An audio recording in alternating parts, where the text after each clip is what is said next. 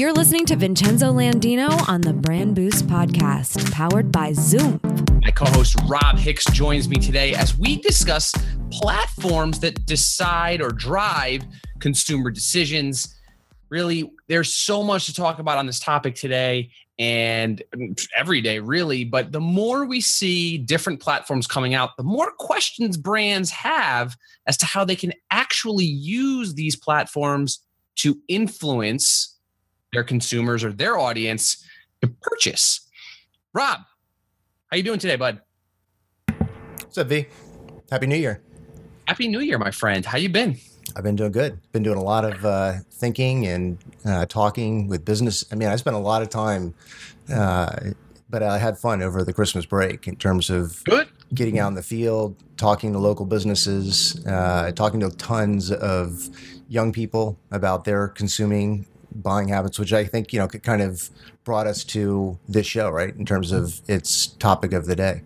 It's a show that really needs to happen, right? These are conversations that need to happen. Brands, especially coming off the holiday season where get that frenzy, that holiday rush. How do you change it up for the new year? Now we're in January. There's the January, February, March kind of lull going on. And how do brands invest in something that's going to work? And I think that's what we strive to ensure, or we strive to answer here at Brand Matters. I want to welcome, Brian Fanzos watching. Hey, Brian Fanzos, Sam Gonzalez are watching. Sam. He actually tried to call me right before the broadcast. I'm like, because he's in the process of moving his house. Sorry, in the middle of something. Terry Johnson also joining us. Please share with your audiences, especially if you are interested or you have friends, people in your network that run brands, run a business that are trying to figure out how to make sense of live video, social media platforms, and really what is going on behind the scenes. Today, again, I want to bring up that we're talking about platforms that drive consumer decisions. Let's start a little bit with, let's define the players in the space. Let's talk a little bit about these platforms. First and foremost is Facebook, where many of you are watching. Maybe not first and foremost, but we'll mention Facebook, where many are watching. There's also YouTube, which is a favorite of us here at Aftermark and Enlightened Audio Visual. Oh, yeah. YouTube, there's YouTube Live, but there's YouTube the way we know it. There's Twitter. We have Instagram. We have Snapchat. We have Twitch. But we'll stick with kind of like the four major players for the sake of the conversation: YouTube, Facebook, Instagram, and Twitter. Rob, what from the production standpoint, who offers the highest quality of video, period, right now? So, we haven't really paid attention, or you and I haven't really focused on this over the last 6 months or so, but I kind of had an epiphany. I'll show you guys some kind of tongue-in-cheek content that Vincenzo and I were playing with last night. So last night, just kind of goofing around, we were playing with 1080p streaming. And, over the last 6 months, we've been driving all of our content at 720p 30, mainly because that's the limitation of Facebook and Twitter. And we really, at that early on, had kind of forgot about the amazing utility of YouTube with respect to being able to do 1080p and now 4K live. So this picture that you see here was a shot that I did live in 1080p 60 frames. And when I saw it on the television screen, I'm like, oh my God, this is infinitely clearer than the replays that I do on Facebook and Twitter. So, it's not really a debate of which one's better. I mean, certainly from a quality perspective, the only choice, as I'm aware, that you have in Facebook is 720p 30. Same thing with Twitter, and I'm sure that that's going to change. But for now, YouTube does have the 1080p capability, and it is crystal clear on a big screen television. So why does this matter? Well, it depends on how people are consuming their content and how they're consuming their content to make a buy decision. And, so one of the things you and I were talking about in terms of both things that you and I bought over the Christmas holiday was cameras, right? Yep. And so you and I were talking earlier this morning about, well, what led us to buy. Yeah. So here's your toy, and here's my new big gun. Oh yeah. Oh yeah. And for you guys watching in Facebook and Twitter, this is also available to view in 1080p 60 on YouTube right now. So the point is, how did we come to these buy decisions? Was it because we bumped into a Twitter video?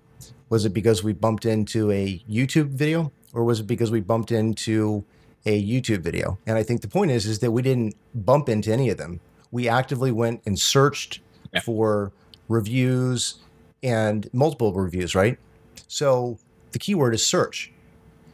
You and I decided at some point independently that we wanted to buy an object. So the first instinct that we had was to go to search. And people don't associate Facebook or Twitter necessarily with search.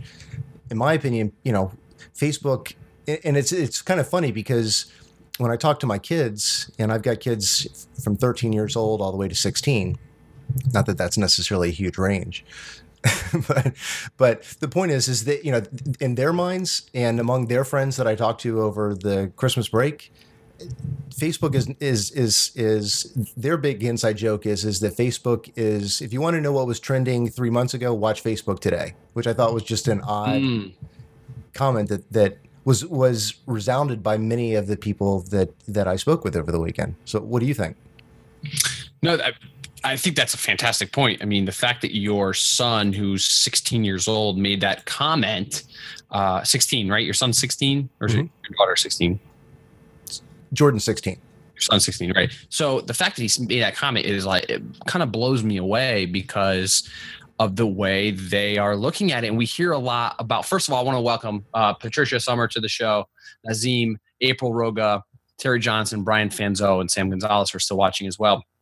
A happy new year to you in Italy, Nazim, and the rest of you as well. Thank you for tuning into the show. Please share wherever you're watching. If you're on YouTube, if you are on Facebook, please share this out. I think that hearing that from a 16-year-old when we are in the marketing world right now, we're hearing a lot about, well, millennials and the generation after the millennials, they're so important. They're the ones we need to reach. They're the ones we need to tap into. And when they are saying something like Facebook is a place to kind of, for old people to go and play, and for, you want to see what was trending a month ago, go on there. That's a huge indicator to me, right? And like you, I did a lot of video watching on YouTube over the break, more so than I have in the past. I think being engaged to a YouTuber has spurned that, but I also started really paying attention to what was shared with me from those that are not in marketing at all. How are people sharing when they want to purchase things, right? When someone wants to buy something, what links are they sending me to show me something, right? And time again, I get links to two places, either Instagram for a photo if they're looking to buy things like shoes or an outfit or a Star Wars mug. But time and time again, YouTube links, if I go through my text messages right now through my buddy who is the least tech savvy individual in the world, he's a watchmaker. He sends me YouTube videos for everything from cars to TVs, TV reviews, tech reviews, not tech reviews, but like gear reviews of random stuff, cooking shows, cooking recipes. I'm so blown away as to how overwhelmingly powerful YouTube is. And it almost does so silently, right? Because we don't talk about it as much, or I feel like it's maybe not being talked about as much. And so it is just really, really, really interesting to me. So I'm on par with you, buddy, right now. YouTube has a lot of power when it comes to consumer buying decisions. And I know we want to talk about it a little more, and you've showed a little bit already of how you're consuming it on your television. There's a YouTube button on, Amy and I bought a new Sony TV over the holidays because TVs are dirt cheap now, right? We've got a brand new 4K Sony television, and it has all the apps built in. And what's the first thing that's there? YouTube and Netflix. They have dedicated buttons for YouTube and Netflix. And you're showing, smart TV, a Samsung television with a smart hub there. They've got Facebook, Netflix, Hulu, YouTube, Skype, and whatnot. And they go, there's other things there. You got ESPN, Sports Center, USA Today. But I don't know how many people are using Facebook on their television. I've never seen anyone pull up Facebook on their TV. Now, the other day I did watch Brian Fanzo, who may or may not still be watching. I watched Brian Fanzo do a live podcast, and I watched it after the fact on the TV. But it was nowhere near the quality. This is no knock on you, Brian, but it was nowhere near the quality of YouTube streams. And Amy and I are regularly streaming 4K shows, 4K. We had a 4K Yule log going, while we were during the holidays. We had a 4K Yule log on the TV and stuff. So, YouTube. If you're not paying attention to it, I think it's subconsciously like that place you go to watch videos, right? It becomes it's almost second nature. I mean, it is the second largest search engine in the world behind its mommy, Google. Welcome to the show, KP Kelly, Chris Velarde. You guys are awesome. Miss Finch is in the show as well. Happy New Year. Thanks for watching us. I'd love to hear what the audience has to say. And I want to pose this question to you all. What are you currently, or even in the past, if you paid attention to these things, what has influenced your buying decisions? Was it a post on Facebook? Was it an Instagram video or an Instagram post? Was it a Snapchat? Was it a YouTube video? Where did you do your searching? Where did you search for what you wanted to purchase? Was it on YouTube, Google, Facebook? I don't think people are using Facebook in that way, but I'd love to hear. And I'd love specific answers of things that you've purchased based on online searches and where you did those searches. So Rob, let's do a little exercise right now. I'm kind of springing this one on you because it just came to my head. Let's do the last 3 things that we've purchased, you and I, and where we search for them. Sound good? All right, go. You first. So they're all YouTube. I mean, it's interesting because when I ask myself the question of what have I ever purchased as a result of watching anything other than YouTube, there isn't anything. I mean, I purchase things because of Google search, where I've gone to websites and done, and watched their videos or gone through their statistics and things like that. And YouTube. I mean, it's almost, and I don't want this to be a show about beating up Facebook, because that's not the intent. I mean, you and I both are trying to figure out on behalf of brands where to spend your effort and your energy. I mean, and we're already, proving the ability to push to all 3 is technically possible. And we do that all the time. But in terms of, focusing your efforts, if you're a brand, on where do you mine for customers, where do you deliver content where they're going to be looking, I think an example might be is that I see, if in terms of like an analogy, I would say that Facebook and Twitter are almost like a yard sale sign. It's temporary. It's many times spontaneous. In other words, like when people do yard sales, mostly speaking, they don't tell people way in advance.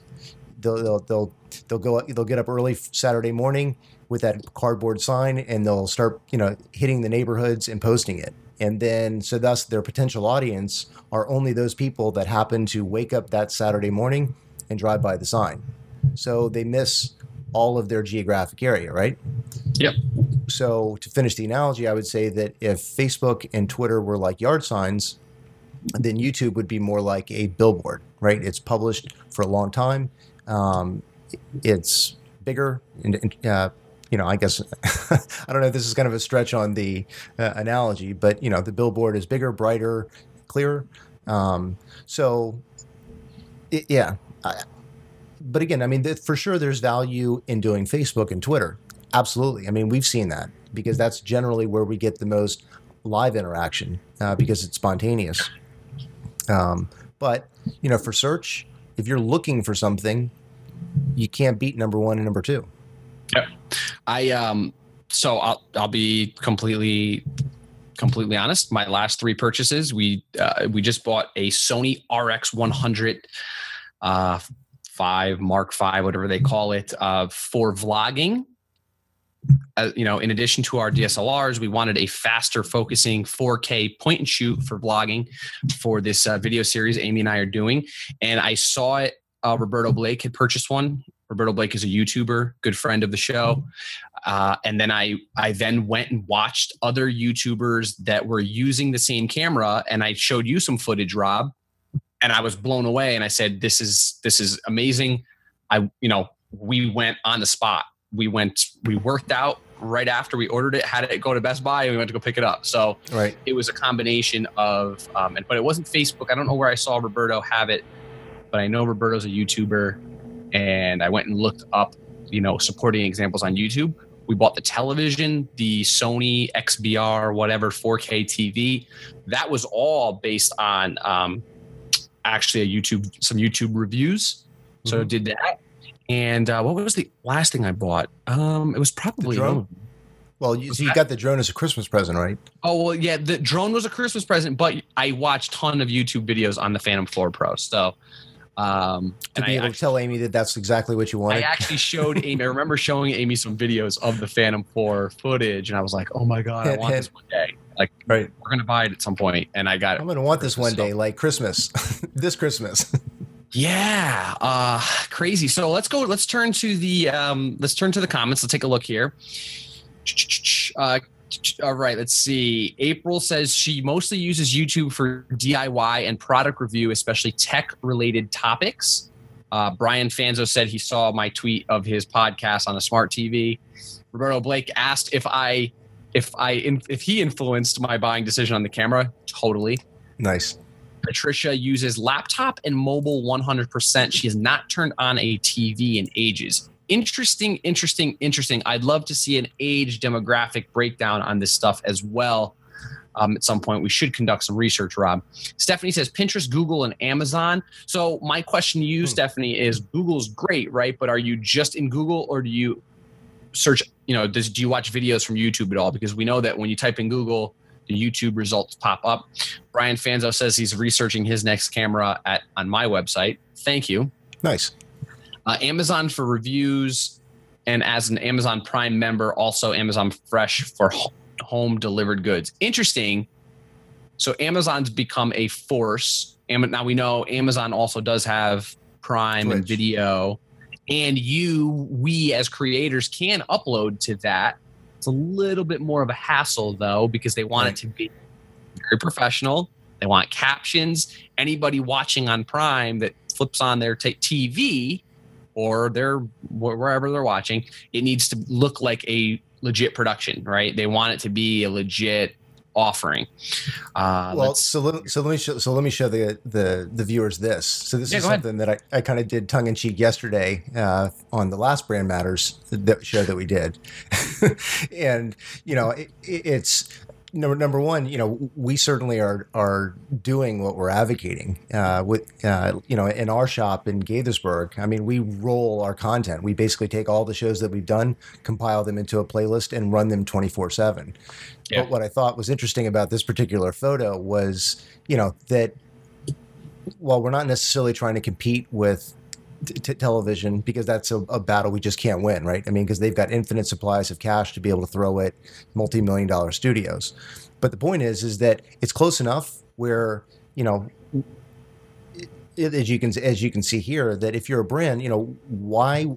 If all things being equal, if you're a big, let's say, enterprise brand, you probably are spending upwards of $15,000 to $20,000 maybe per month on cable bills across your enterprise, if you're using it for digital signage. I mean, and when I say that kind of monthly recurring bill, I'm talking about multiple facilities with multiple offices in multiple countries.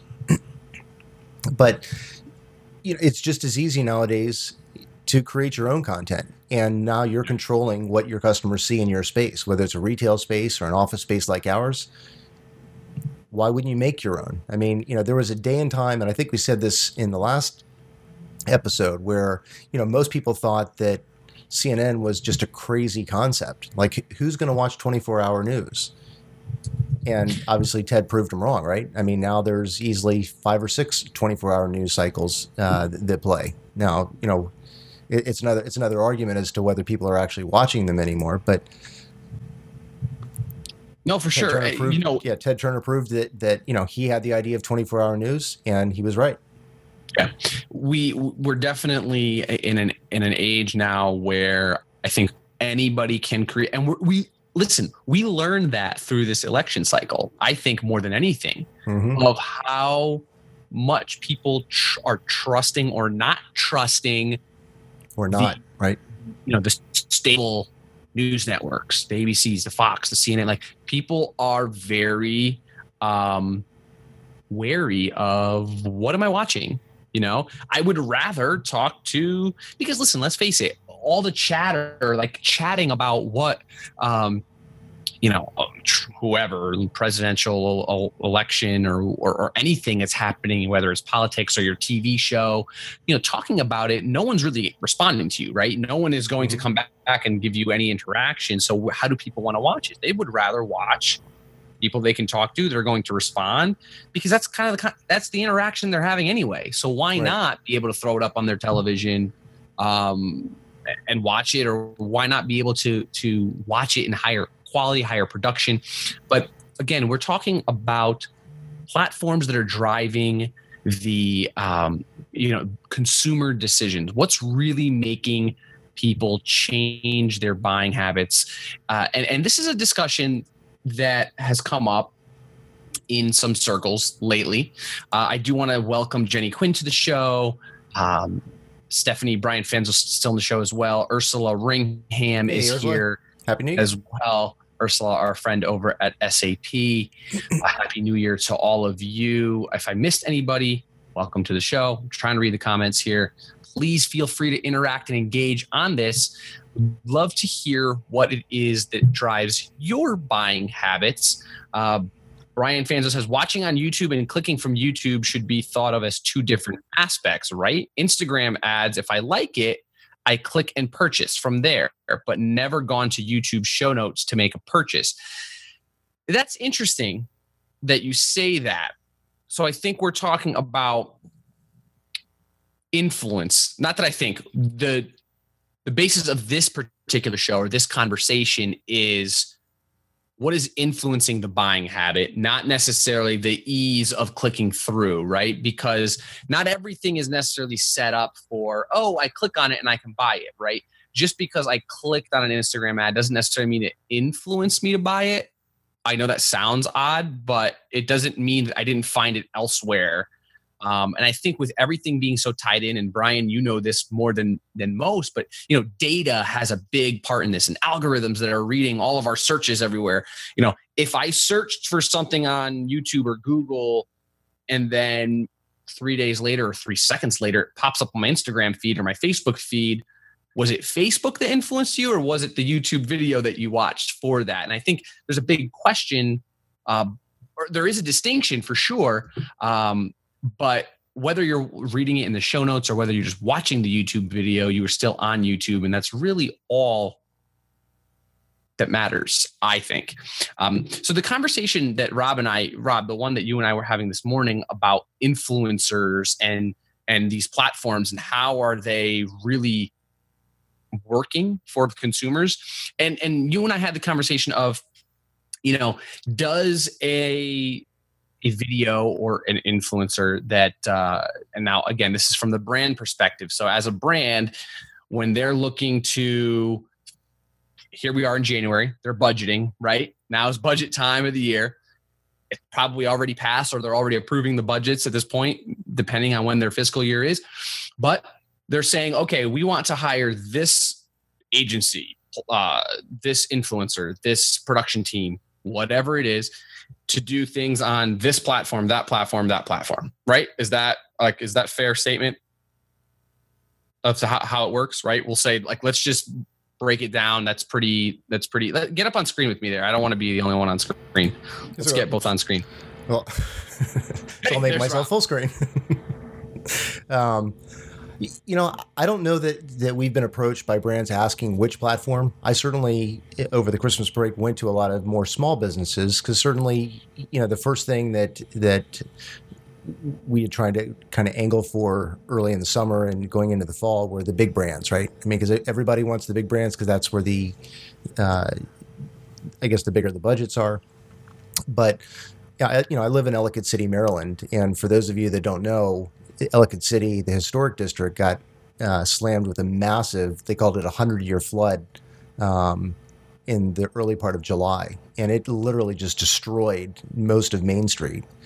So much so that the bottom of the hill, that some of the stores had up to 12 feet of water that were in them. So in any event, it took about 2 months before they even opened the town back, because they had to rip up the streets, support the foundations, et cetera. So, but the point is that I went back over at the Christmas break to kind of talk with some of the small businesses. And, when I would ask them about, how are you using Facebook or YouTube or Twitter? Most of them actually hardly use any. Instagram, you had mentioned earlier. Yeah, I would say that in retrospect, I was actually surprised that almost all the small businesses that I talked to used Instagram for pictures, but they weren't actively using Facebook for their business. They certainly used it for their personal stuff. But they weren't using it. And, one of the things that I thought about is for YouTube, we talked earlier about it being such a search, but I think where we're at right now in time is that most people don't yet associate YouTube or Facebook with their televisions. So for the most part, it's a mobile phenomenon. But I think to the degree that we can start to, over time, train consumers that, hey, you have the ability to watch our live show on your television screen, and instead of watching, our show on your phone, use your phone as kind of your notepad to do commenting back, and then it's a really interactive experience. But that's going to take time and training the consumer to think, hey, watch these shows live, and I think we can easily take advantage of that, because there's such a negative connotation for cable and satellite broadcasts now. I mean, you'd mentioned in the comments that there were several people that had said that they hadn't watched television in months. And I think it was on the last show that you were talking about the trend of people just simply canceling their cable or satellite bill and migrating towards Netflix and YouTube and online content. So we're just like in this really odd time where I think that to the degree that we can begin to train consumers to, hey, this is easy, through your Apple TV. I brought that up earlier in terms of ways that consumers can watch live content. It isn't just your phone, but we need to, as ambassadors of video, begin to train consumers and businesses that, hey, use YouTube, create shows, use Facebook, create the shows, and regularly train your audience to be able to watch them in their living rooms, not just on their mobile device. Yeah, so there's quite a bit of conversation. I want to acknowledge the audience that is commenting here. Mike Sheehan, thanks for joining us, buddy. Jay Garrett, appreciate you watching as well. Jay says he trusts Amazon and YouTube much more for purchase influence. He also says that the last 2 Instagram ads he clicked ended up being some kind of scam, or according to the dozens of comments, a warning for there were some warnings for other buyers. Ursula brings up a really good point here. She said, over the holidays, I purchased almost all my gifts through Amazon because of Prime. I needed it within 2 days. That's what influenced my buying decision. Very, very interesting. So the follow-up question for Ursula, though, is did she already know what she wanted? In other words, had she already done the research, and Amazon then became, okay, I know what I want, so what's the fastest way that I can get what I'm already ready to buy? Yeah. No, that's an interesting point. We'll throw that one out there for Ursula. Hopefully she's still watching to answer. And Brian, Brian brings up a really good point here too. And so does Jenny Quinn. Jenny Quinn says most of my buying is personal recommendations from friends. So she trusts her friends. But Brian says, how do you track influence of YouTube video that nobody purchases from? And my initial response is to say that there's links, there's annotations, cards that you can put right in a video to allow someone to purchase the product directly. But I don't think it's that nobody's buying from, right? Like there's ways to measure this kind of stuff if used properly. This goes back to a question, or this goes back to a comment that I had made in a discussion I was having, where most brands need to be set up across their funnel from top to bottom. If you are accepting leads here, you need to know how to get them through the funnel to buy.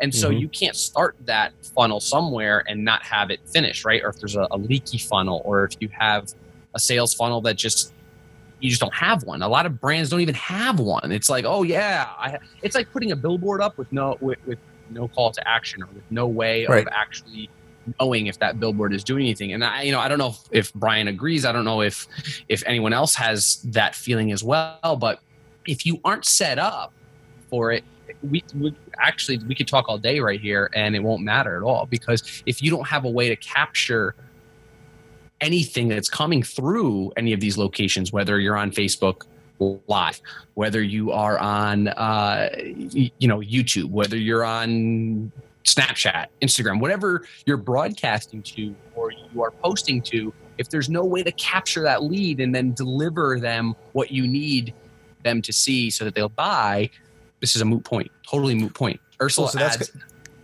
said, my 12 and 10-year-old kids did the research. They sent me a list of links to Amazon. Where did they do their research? I assume YouTube. Yeah. That's all they watch. My son said, will Amazon Prime help Santa get my gifts quicker? And that's I don't have kids, but I'm assuming that's a cute comment.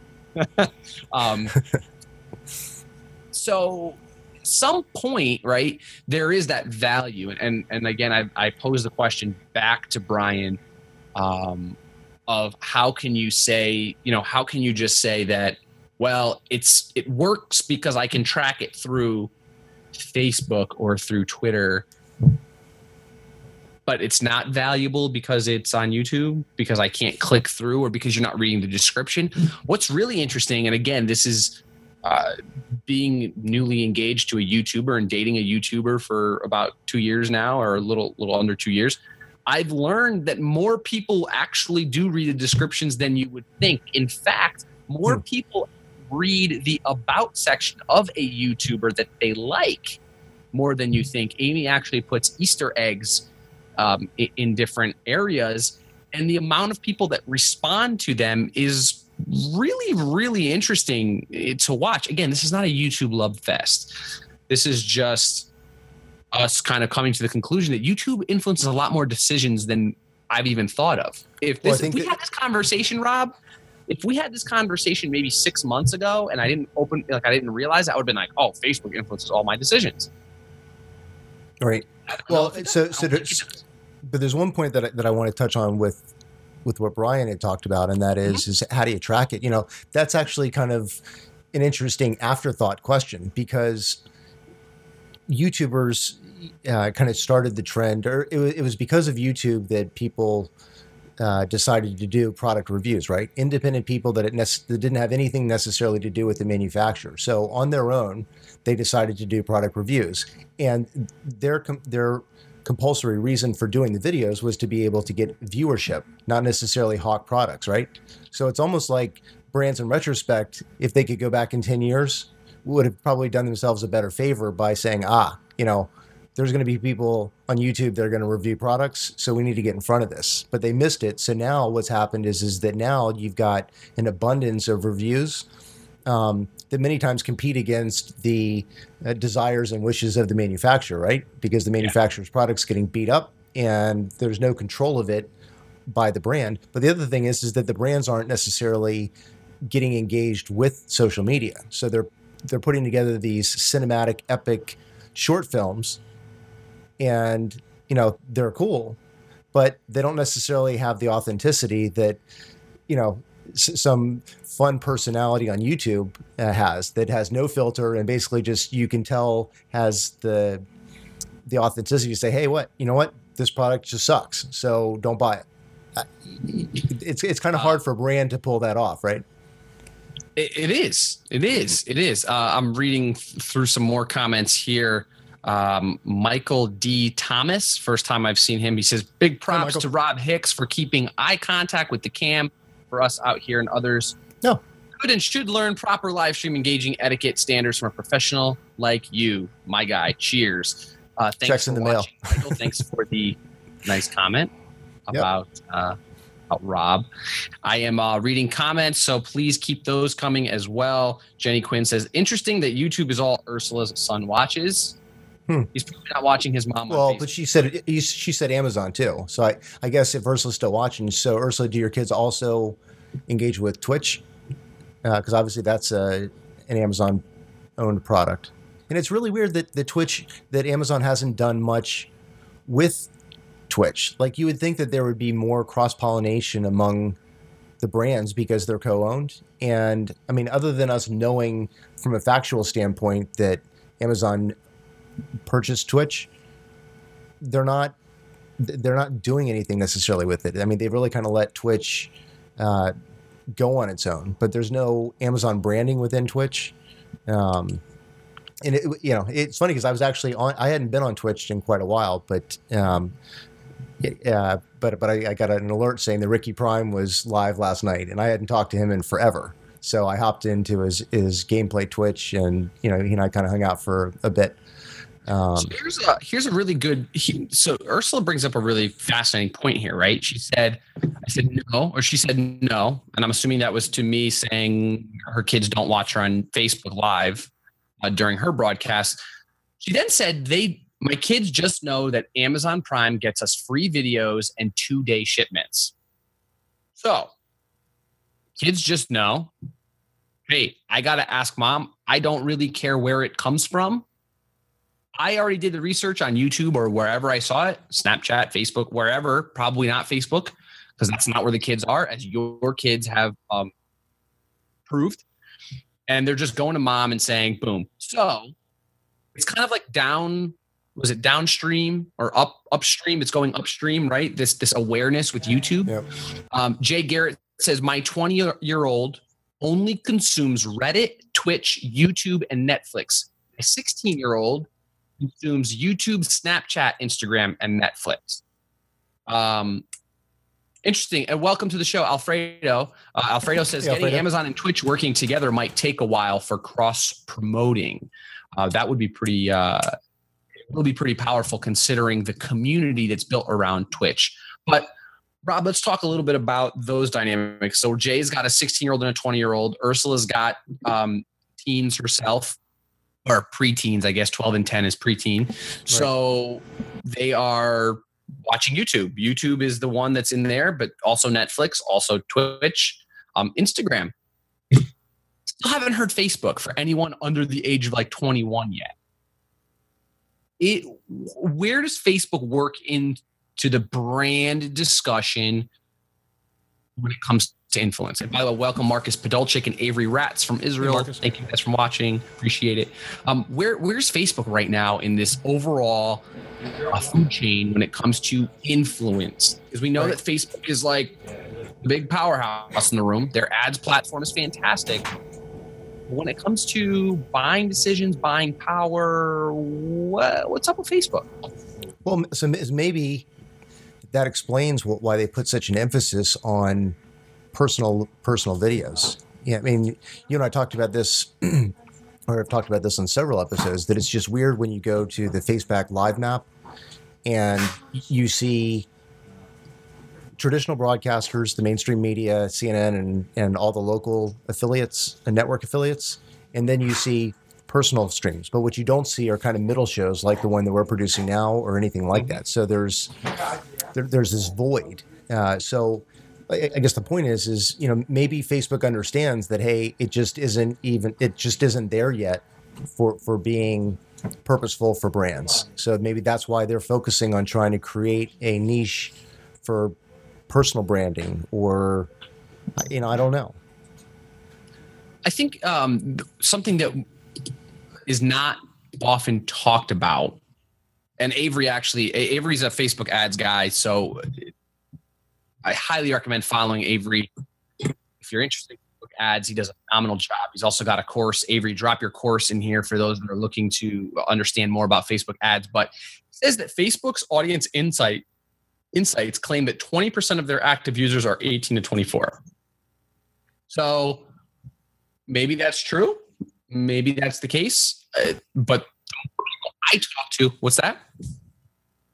He said 20% of active users, this is Facebook's number or Facebook's data. They say that 20% of their active users are 18-24.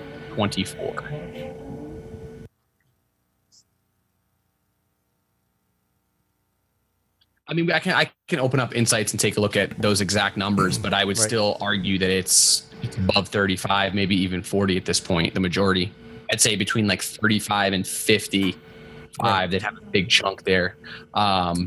Jay Garrett. Well, so I guess in pulling this back, pulling this back to the topic of platforms that are useful for brands, I think, I haven't seen a lot of challenge to what we've talked about. I mean, it really seems like it almost is like an audience validation that between Amazon to deliver the products that you've decided on, YouTube and Instagram to be able to make your buying decision, and Facebook.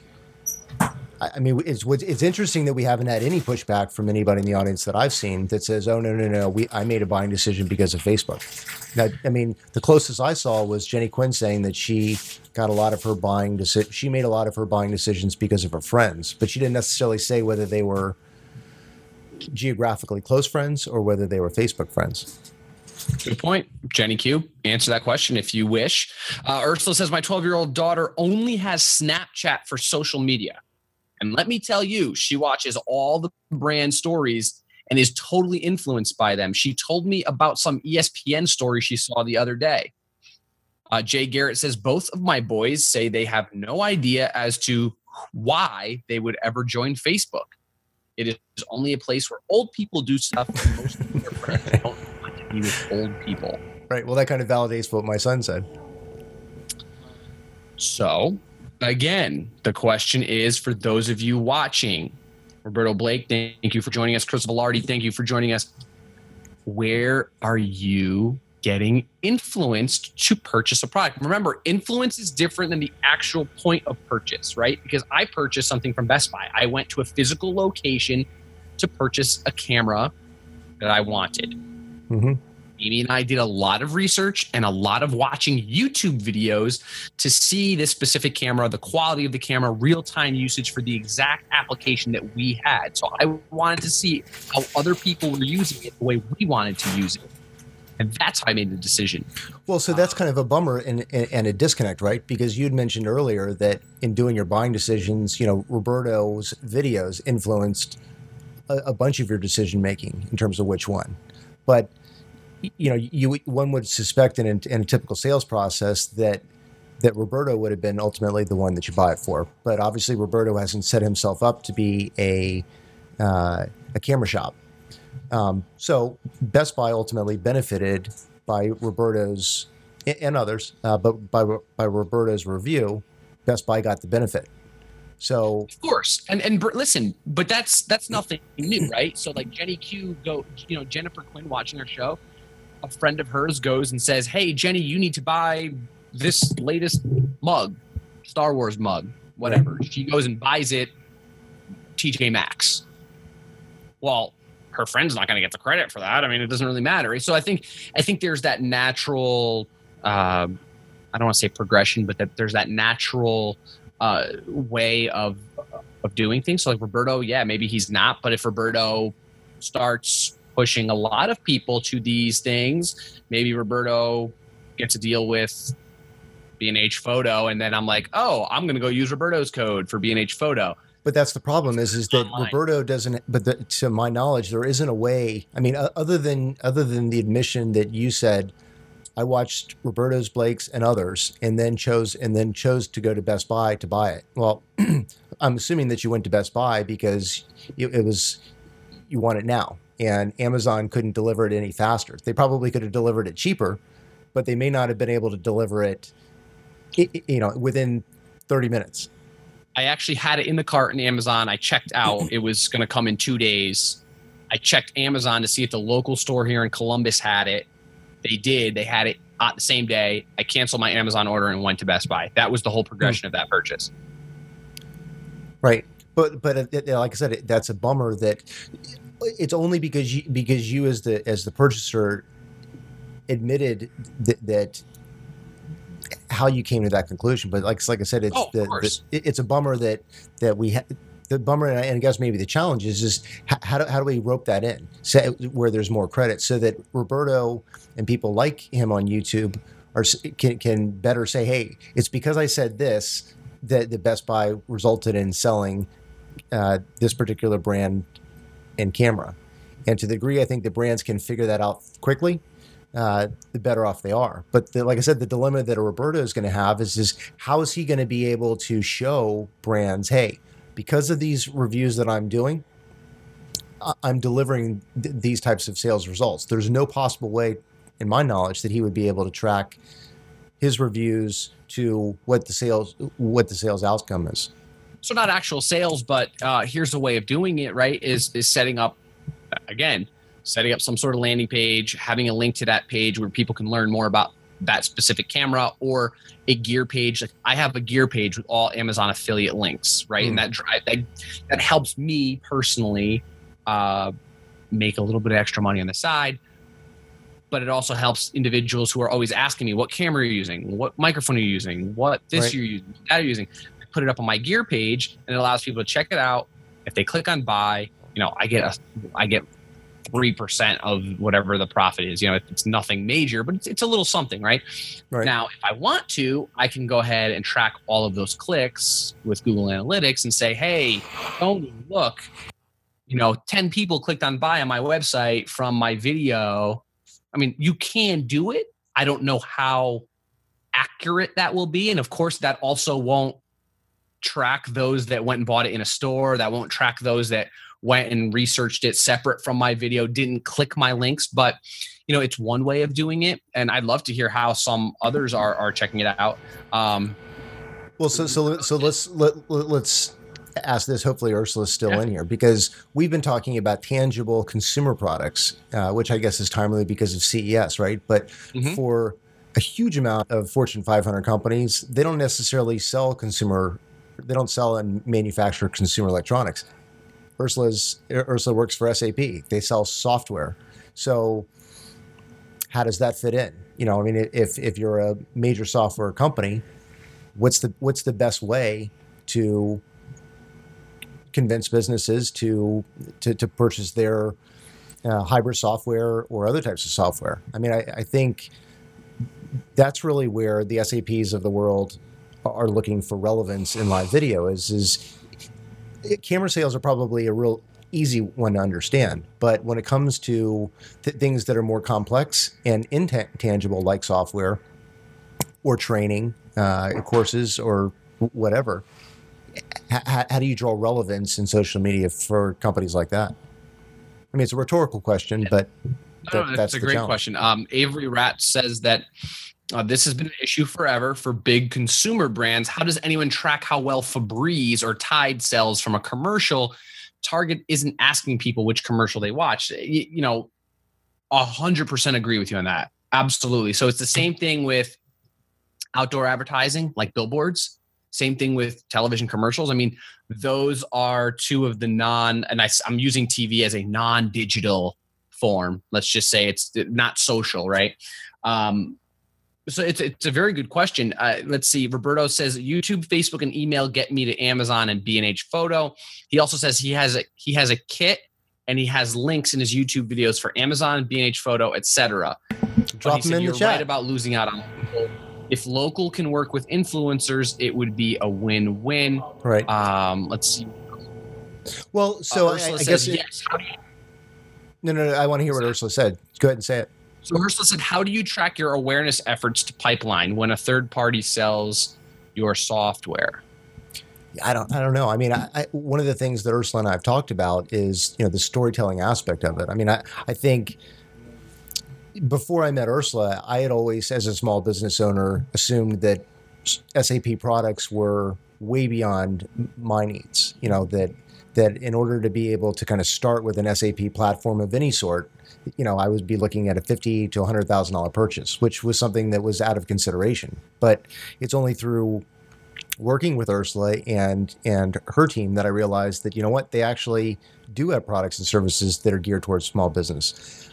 I think at the end of the day, one of the things that we've seen is tying you and Roberto back together is that, you and Roberto are similar in what you do for your jobs, right? You're both in video. So it makes sense that you would choose a friend to, because you have the know, like, and trust factor with Roberto. So you're already kind of have the your shield down with respect to honoring his opinion. You don't feel like you're getting conned when Roberto's saying something because you know him, you've spent time with him, and you know that he's to be trusted on certain things. So those certain things for you would be technology, cameras, and things like that. But you may not necessarily trust Roberto's opinion on, I don't know, heart disease. Very true. Maybe Roberto knows more about heart disease than I'm letting him know about. But the point is because you and Roberto are it's going to get loud, but we're already in similar circles.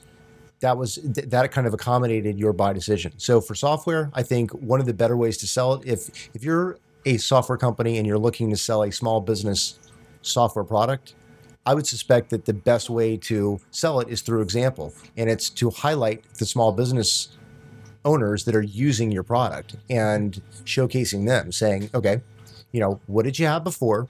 What do you use? What product are you using now, and how did that benefit you?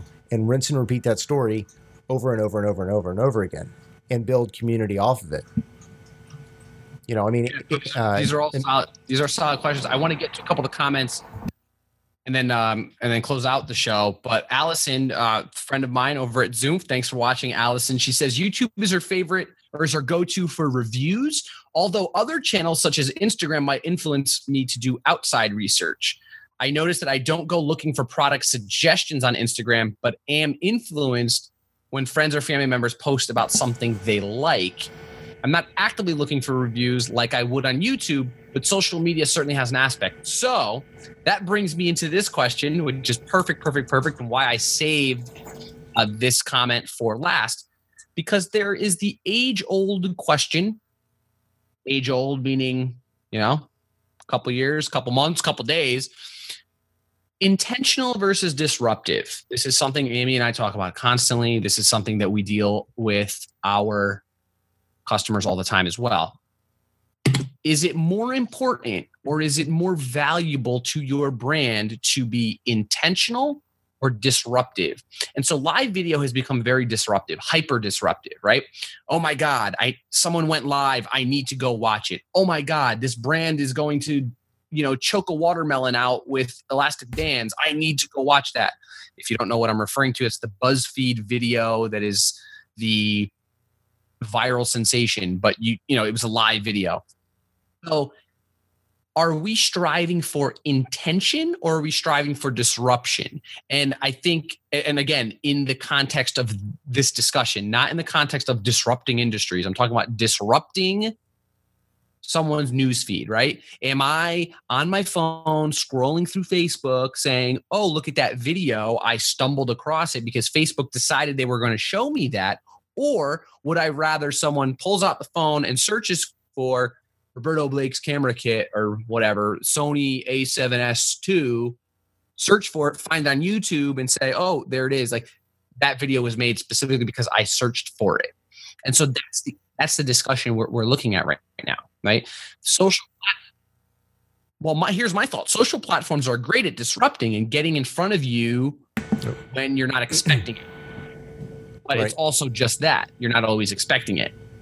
This is truly why Facebook, Twitter, LinkedIn, all of these social platforms need to sell ads, because there's really no other way for them to serve you exactly what you want to see without that ads platform. I'm a true believer in that. So you need to be invested fully in paid social if you want that to work. There's an entirely different reason that YouTube and Google are paying creators, because they know people are searching for it. It's inbound. It's coming at them. People are using it to say, I want to see a video about X, Y, Z. Jenny Quinn says, why choose? Can a brand accomplish both? Of course. I think both should be in your marketing mix. I agree. This show right here is a disruptive show. It's popping up. You guys are choosing to see it because it's maybe a topic that interests you. But if this topic didn't interest you, there would be nobody here, or there would be none of you here. Now, if you were searching for this in YouTube, the likelihood of you watching it to its entirety is way better than you watching it to its entirety here on Facebook. And that is the question. That is a great question, Jenny. How do we combine both for our marketing efforts? How do we combine both of these things to say, hey, we are influencing people to buy our product, to buy our service, to buy whatever it is?